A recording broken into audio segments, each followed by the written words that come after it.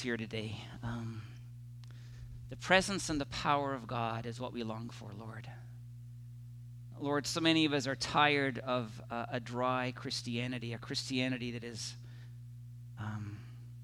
it's cognitive, Lord. We know the right things, but we're not experiencing your presence in the way that we long to. So, Lord, as we engage this series for a bunch of weeks, we just pray that you'll meet us here. And as we have engaged you, Lord, in praise, so we pray that we might engage you now as this word is spoken. So, Lord, we ask for your presence. And more than that, we ask for your power. Lord, for those who hear this sermon and they're touched in some way by it and feel maybe they're being led to pray, give them courage to come, just to go, to give you the opportunity to do something pretty profound in their lives. But Lord, for all of us, speak to us now. We want to hear from you. We want to know you, God. We want to live literally in relationship with you. So come now, we pray, and do your work among us. In Jesus' name we ask these things. Amen. Well, I think, all of, if not close to all of, Jesus' followers would love to see God doing dramatic and remarkable things in their lives. I was going to say all of them, but then I thought, I don't really know that to be the case, but I'm guessing a lot of us would love to see the presence and the power of God in our lives in a new way. We think about Jesus and what Jesus did. He healed people. He opened their eyes because when they were blind, when they couldn't walk, he enabled them to walk. He did remarkable things, the feeding of the 5,000 out of a little loaf and some fish, And we would love to see the presence of Jesus come and move in power again, wouldn't we? I think of Peter again. We spoke to this last week, and we'll reference this story a little bit again today at Pentecost and what happened there. The idea that at Pentecost, the Spirit of God came on those people, and they were enabled miraculously to speak in a language they had never learned. It was a remarkable moment. And they also had the heart to go out into the community and share their stories of what they had experienced of Jesus. You couldn't keep those people quiet as they spoke in other languages. And Peter gets up afterwards, and there's this powerful movement of the Holy Spirit. 3,000 people come to faith in Jesus. Who wouldn't want to be part of that? I would. I'd love to preach and have 3,000 people come to Jesus, and I bet you'd love to be part of that moment. When the presence and the power of God is so real. Think of the Old Testament, the day that God made the sun stand still so the Israelites might conclude a victory in battle. Think of the day that God parted the Red Sea and God's people were able to flee and escape and then covered the Egyptian army with that water so that army was decimated and destroyed. There's something about these stories that calls within us to say, oh God, couldn't we experience some of that? Couldn't we experience more of the presence and the power? We're going to talk about various issues and elements over these next weeks, whereby I believe we're going to give God, if you would, the opportunity through prayer, if nothing else, to reveal the presence and the power of the living God, the Spirit of God, and our experience of it in a new way. So we're going to talk in a couple of weeks about healing, and we're going to offer prayer for healing. And following that, we're going to talk about the place of evil in our lives. You're going to have an opportunity to be prayed for, to break free from that. And so on and so forth. Circumstances in your life that are beyond your control, we're going to offer prayer for God to work, the presence and the power to come and change those circumstances. And we really do hope that we experience God in a pretty powerful and real way. Excuse me. But today, I want to tell you, I want to begin at the beginning.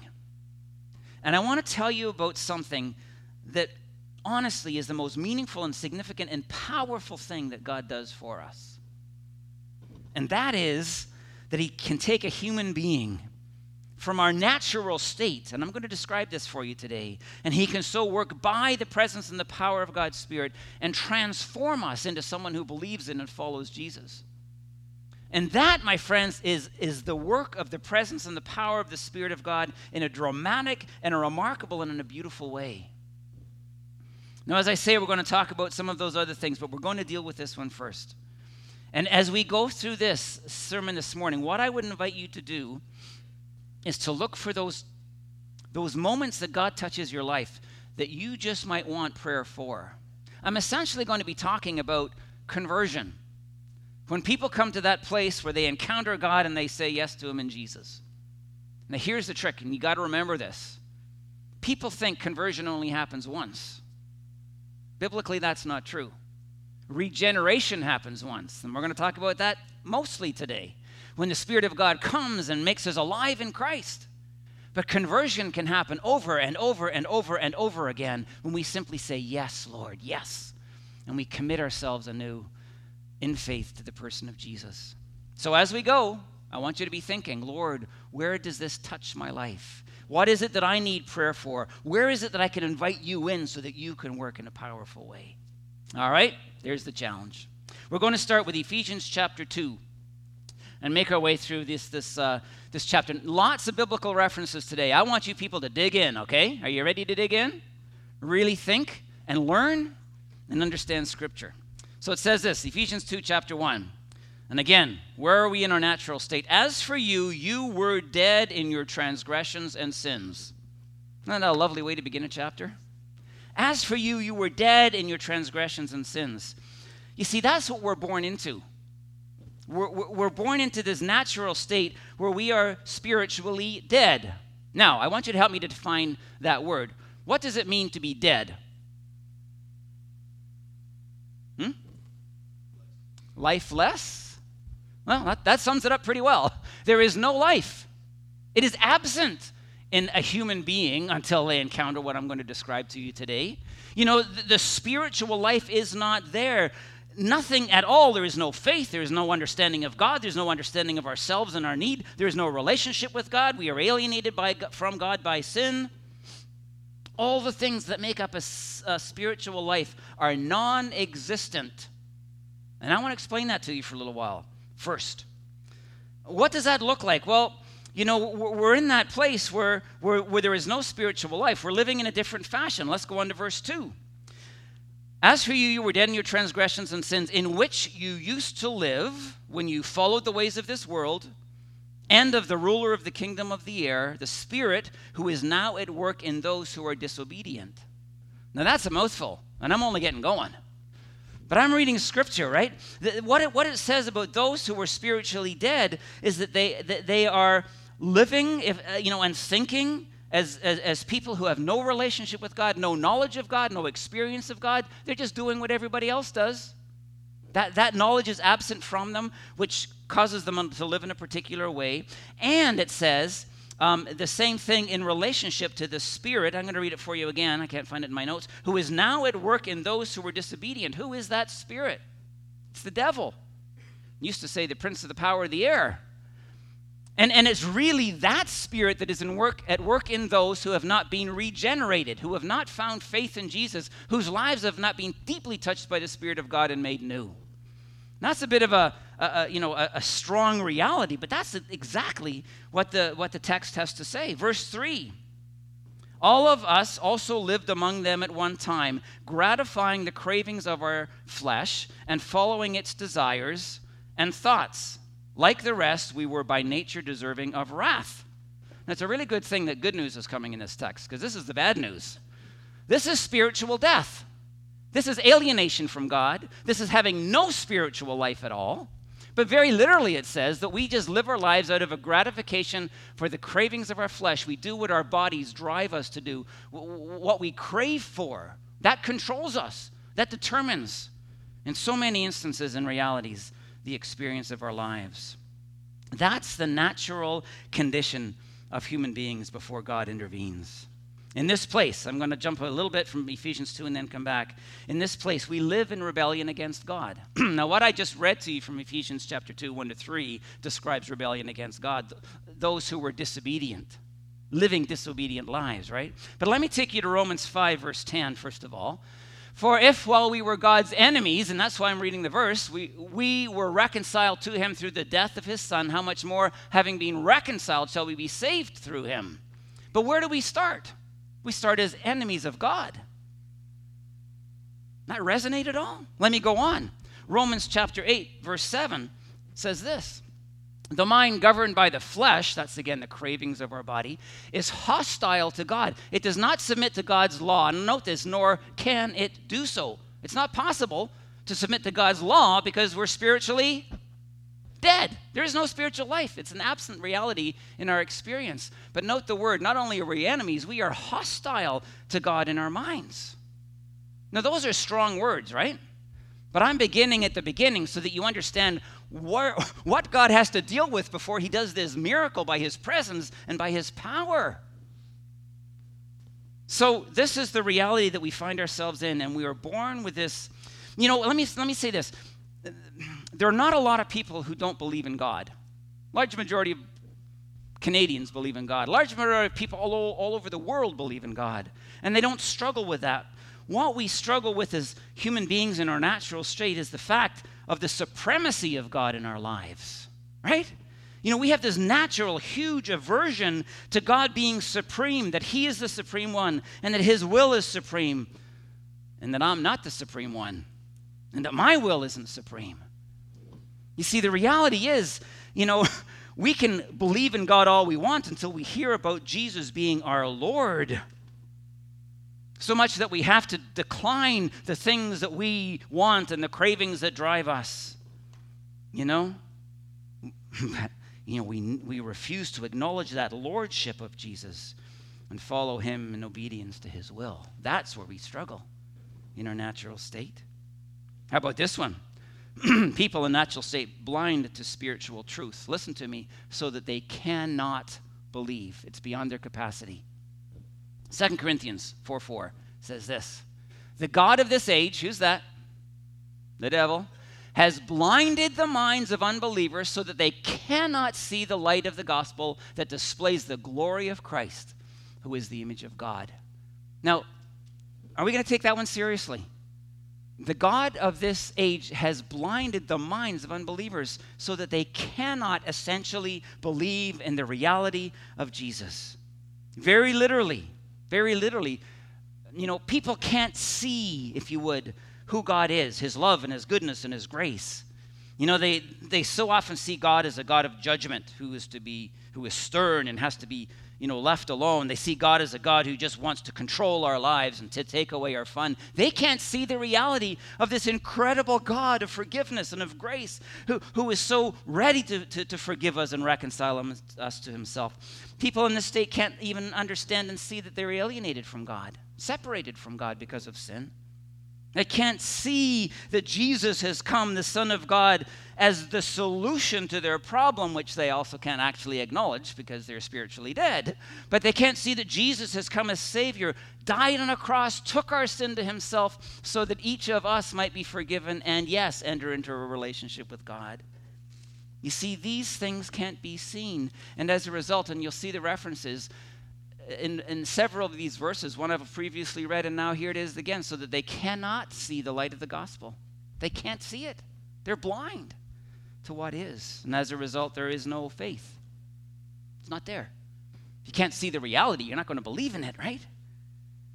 And again, it's a faith that recognizes not just the existence of a God. It's a faith that recognizes Jesus as the Son of God, the divine one who walked among us 2,000 years ago, as his Father called him to. And you see,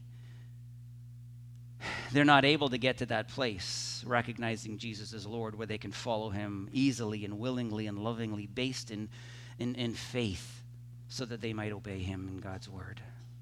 See, this is the reality of those who are spiritually dead. How y'all feeling? Need some good news?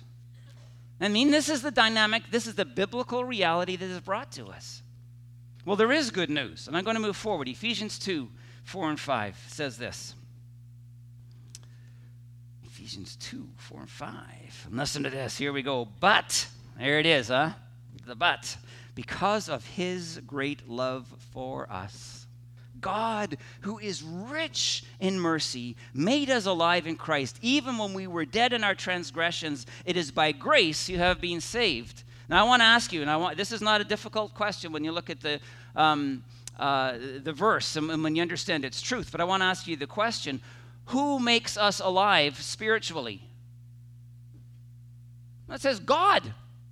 God who made us alive. It's not ourselves, which the passage goes on to describe. The Spirit of God works in us, and the Spirit of God produces something called regeneration. That's a theological term, where we are made alive.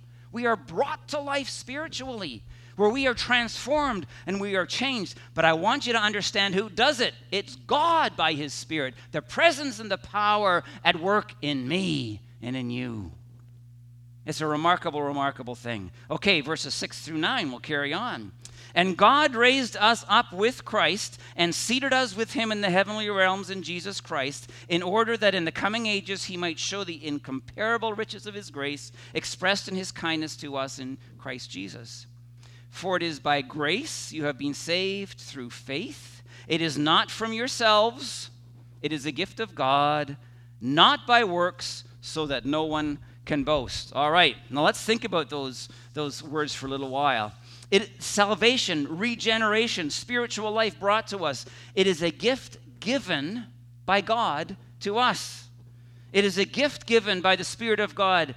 What is that? What does the Spirit do? And I'm going to march through these realities, and here is where you might really want to zone in on the potential of prayer for your life this morning, all right?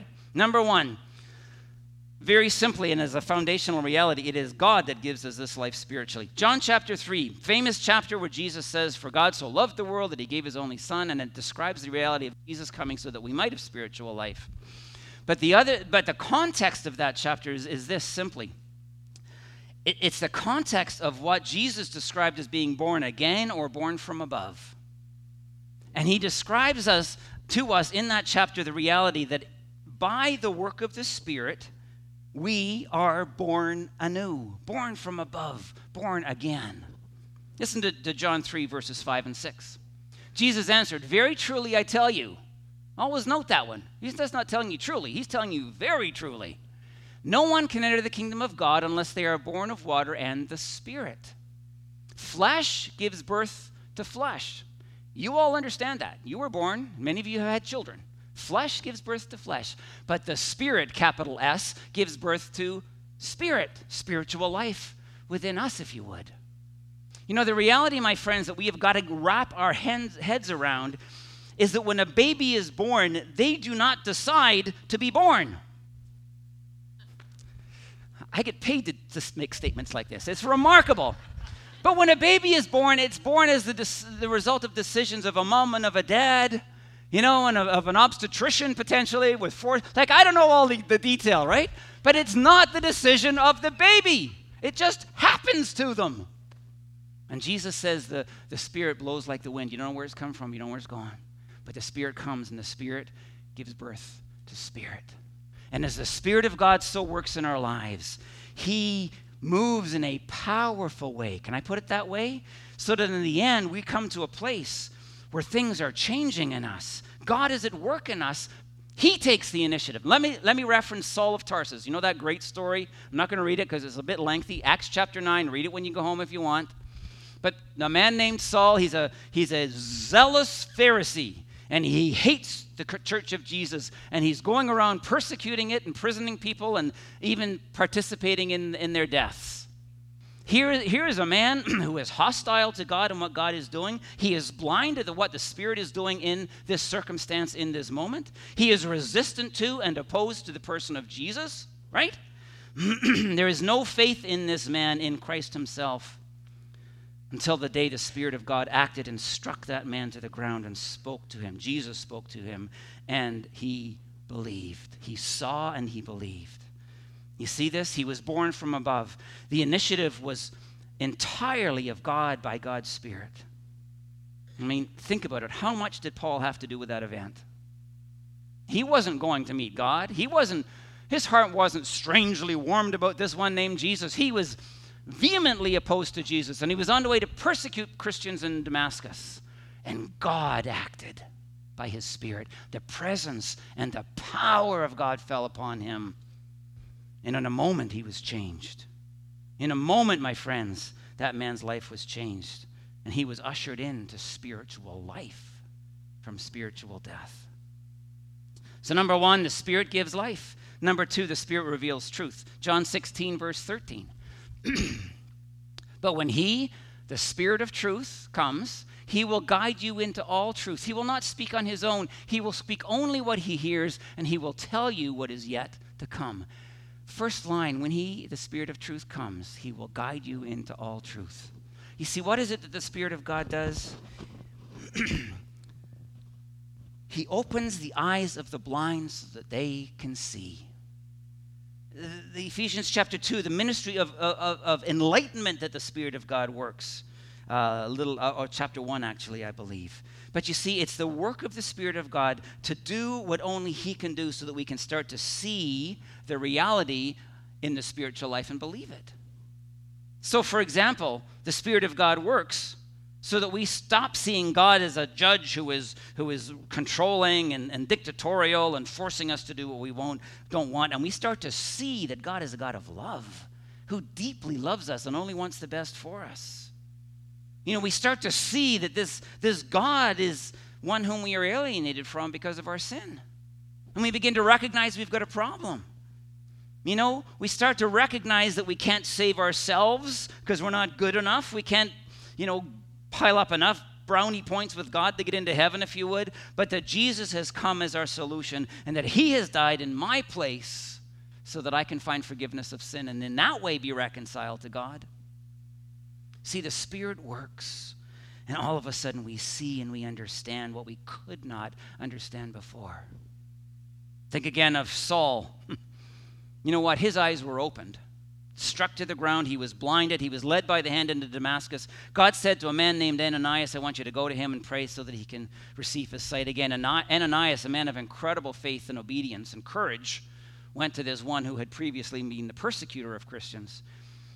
And it says that he prayed for Saul, and scales fell from his eyes. Understand the symbolic reality, the power of that. Scales fell from his eyes so that he could see.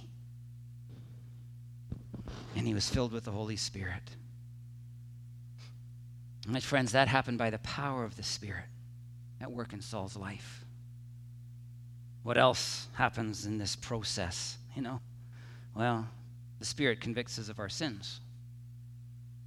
John 16, verses 7 and 8.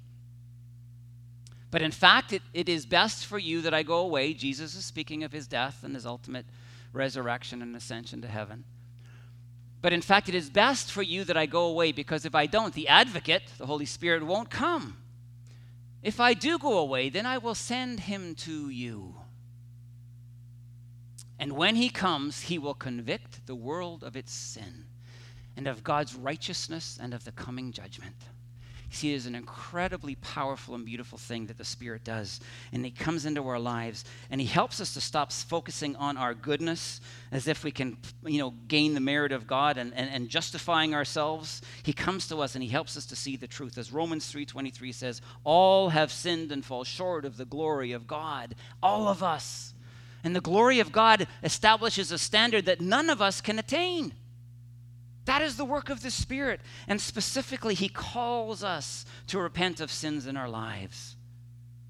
And of course, that's the next thing the Spirit does. He leads us to repentance. Repentance, a change of mind, a change of heart, a change of life, where we say no to sin and we walk away from it. We leave it in our past as we are enabled by the Spirit. And we're going to talk about that in the future. We leave an old life in the past, and we find a new one by the grace and by the empowerment of God. Acts chapter 2, Peter preaching this sermon. It's powerful and the Spirit is so present and in the minds of and it work in the minds and the hearts of people. Peter, having had truth revealed to him, is now the one through whom the Spirit of God reveals truth to others. And listen to these verses at the end of the sermon, Acts chapter 2, 36 to 38. Therefore, let all Israel, this is Peter's preaching, therefore let all Israel be assured of this: God has made this Jesus, and here it is, whom you crucified. That's a little convicting, isn't it? Just slightly. Whom you crucified, both Lord and Messiah. When the people heard this, they were cut to the heart and said to Peter and the other apostles, brothers, what shall we do? Peter replied, repent and be baptized, every one of you, in the name of Jesus Christ for the forgiveness of your sins, and you will receive the gift of the Holy Spirit. You see that little phrase that I described to you? They were cut to the heart. The Spirit of God convicted them deeply about what they had done. And they knew the desperate state they found themselves in. And it produced confession. It produced forgiveness in the end as they asked for it. And it produced a commitment of these people's lives to God. The Spirit of God, my friends, convicts us. And it's a blessing to be received. And then lastly, we receive Jesus as Lord. John chapter 1:12, to as many as receive him, he gave the right to become the children of God. This is part of the conversion experience. God does the work and we respond. And, we get to a point where we stop resisting the lordship of Jesus in our lives and we embrace it as something incredible and as something good. Jesus is Lord, not me anymore. Jesus. I will live by faith and by obedience in the Son of God who gave himself for me. Oh, there is one more. Sorry, this is lastly. In terms of the good news, the work of the Holy Spirit produces, if I can put it this way, everything that I've described to you, because what he does is he takes away the old sinful nature and he gives us a new nature. What I'm describing is that he changes us at the core of our being. Now, let me read Ezekiel 36:25-27. The old prophecy of what God would do. He says, I'm going to bring you back. And then he writes this, I will sprinkle clean water on you and you will be clean. I will cleanse you from all your impurities and all your idols. That's the confession and the forgiveness part of things. And I will give you, listen, a new heart and put a new spirit in you. I will remove from you your heart of stone and give you a heart of flesh.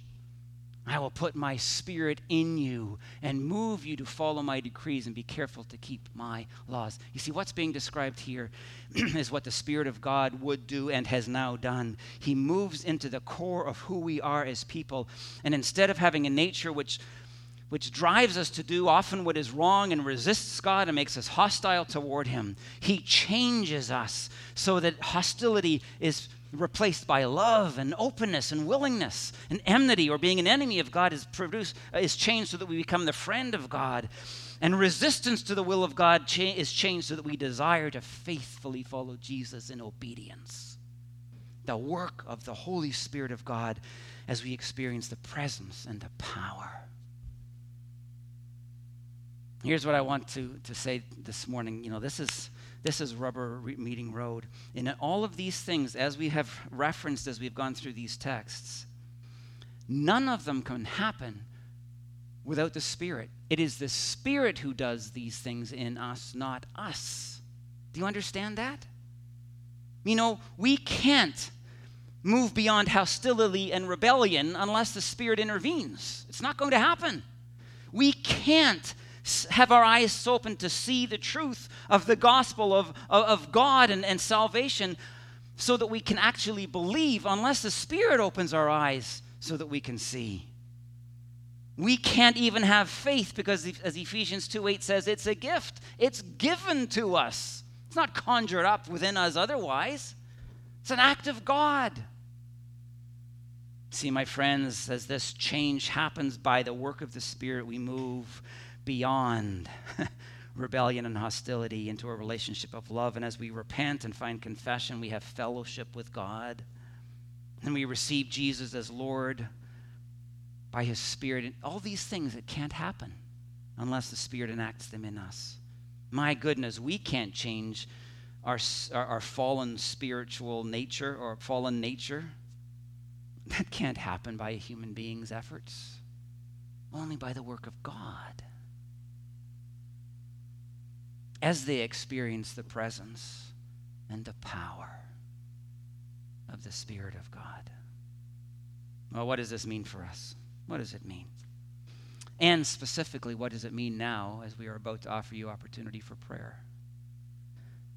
Please don't think, well, I've received Jesus once. That's the end of it. I have responded to the work of God in me, and it's all done. I don't need to go to the front for prayer for anything because I'm in. Conversion happens once, and then it happens again, and then it happens again, and then it happens again as we simply hear from God and say yes to him. Regeneration happens once, that powerful work of the Spirit. But what does it mean then, potentially, for people here today to receive prayer and experience the presence and the power? Well, There may be people here who have been spiritually dead. I'm hoping and praying that there are people here who are recognizing, even in these moments, that they have been spiritually dead, and they're sensing God at work in them, and they are ready for and want a new life. Come and ask Jesus for it. Come and be led in prayer by these people who will offer you prayer, and just say, Lord Jesus, forgive me for my sin. I believe in you as the Son of God. I believe what you've done on the cross. Come into my life and be my Lord. That's one possibility. But how about this? Could there be people here today who are struggling to believe and never really have been able to, that they have doubts in their mind, particularly about the person of Jesus? You could come and ask the Spirit of God to open your eyes so that you can see these things and believe in him. That's all. Just ask him to work in you so that the scales fall away and you can believe in a way that he can enable you to believe. Some today may recognize that today is the day where you need to repent of something. Repentance just doesn't happen once. Got it, right? Repentance happens over and over again as is necessary. You can come up to one of these people, up or back, and you can confess your sin in silence if you wish, and then have those people pray for God's enablement in your life as you have it turned away from sin to embrace obedience and faithfulness before the Lord. Think of the power of that potentially in your life. Some of you here might just say, you know what, Chris, I'm hearing you talk, and I know I need my heart changed. I don't want this heart anymore. I want that new heart that you're describing, which longs for goodness and obedience and faithfulness before the Lord. If you want your heart changed, will you come and will you ask the Spirit of God to change it? How about this one? Some of you may be here today and you're recognizing a rebellion against God. Even an enmity or an hostility within you, and you realize now is the time to make peace with God and move beyond that hostility, that pushing back, that resistance to his rule in your life. Come here and confess your rebellion, and then commit yourself to following Jesus as Lord of your life, leader, God, in what he calls you to do. My friends, I've only given you 5 potential reasons for prayer. I talked to the prayer folks before the service today, and I said, well, last week we only asked people to come forward if they wanted to know more of the Spirit of God in their lives. And they said, oh, no, people ask for all kinds of things, which is fantastic. How has God touched your heart today? What is it that you can ask the Lord to do here and now to change who you are, to lead you forward into a more dynamic spiritual life, even if you need to become spiritually alive through receiving him? So I'm going to pray, and in a moment the band's going to come. Well, let's have the band come now. And they're going to play relatively quietly, and most of us are going to praise God in the final song. But if God has touched your heart today, will you just respond to what he has done and go to one of these prayer stations and just say, this today is what I need because I want everything that I can have of a life in Jesus as a child of God. I want to know the presence, and I want to know the power of the Lord in my life. And I'm here to ask him for it. Let's pray.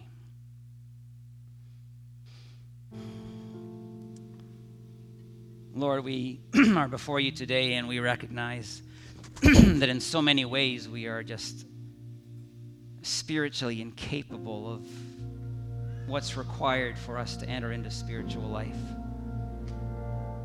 And then, Lord, even when we're in it, we know we're incapable of experiencing it at its fullness.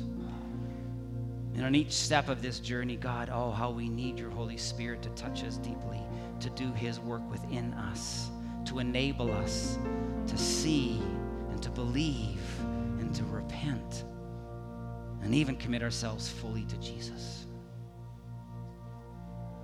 God, I pray for every person here today. I don't know who you have touched, and I have no idea how many people will want prayer today. It doesn't matter.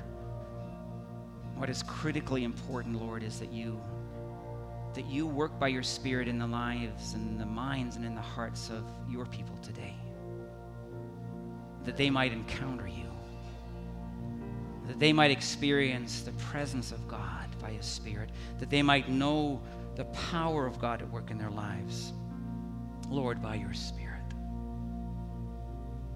So, Lord, again, I pray for those who are feeling a sense of needing to come. I pray that you'd give them courage and wisdom. And then, Lord, how we pray together, that as they pray and as they are prayed for, that, Lord, you will open the heavens and come down, that you will move by your Spirit in a powerful way, whether it be now or in the days to come, that they know that they have encountered you in your fullness, in your power, in your grace, in your love. God, do your work in us now, we pray. This we ask in Jesus' name.